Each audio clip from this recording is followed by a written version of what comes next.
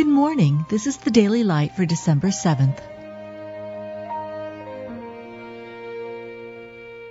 Be thou my vision, O Lord of my heart, not be all else to me, save that thou art. He hath made him to be sin for us, who knew no sin, that we might be made the righteousness of God in him. The Lord hath laid on him the iniquity of us all. Who his own self bare our sins in his own body on the tree, that we, being dead to sins, should live unto righteousness, by whose stripes ye were healed. As by one man's disobedience many were made sinners, so by the obedience of one shall many be made righteous.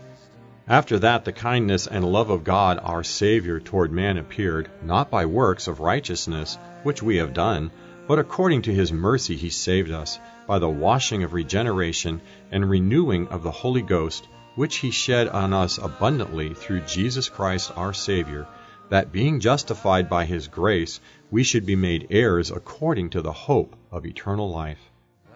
There is therefore now no condemnation to them which are in Christ Jesus, who walk not after the flesh, but after the Spirit.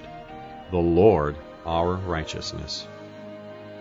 You've just been listening to the Daily Light, a daily morning and evening devotional of Scripture compiled by Samuel Bagster and published in 1825.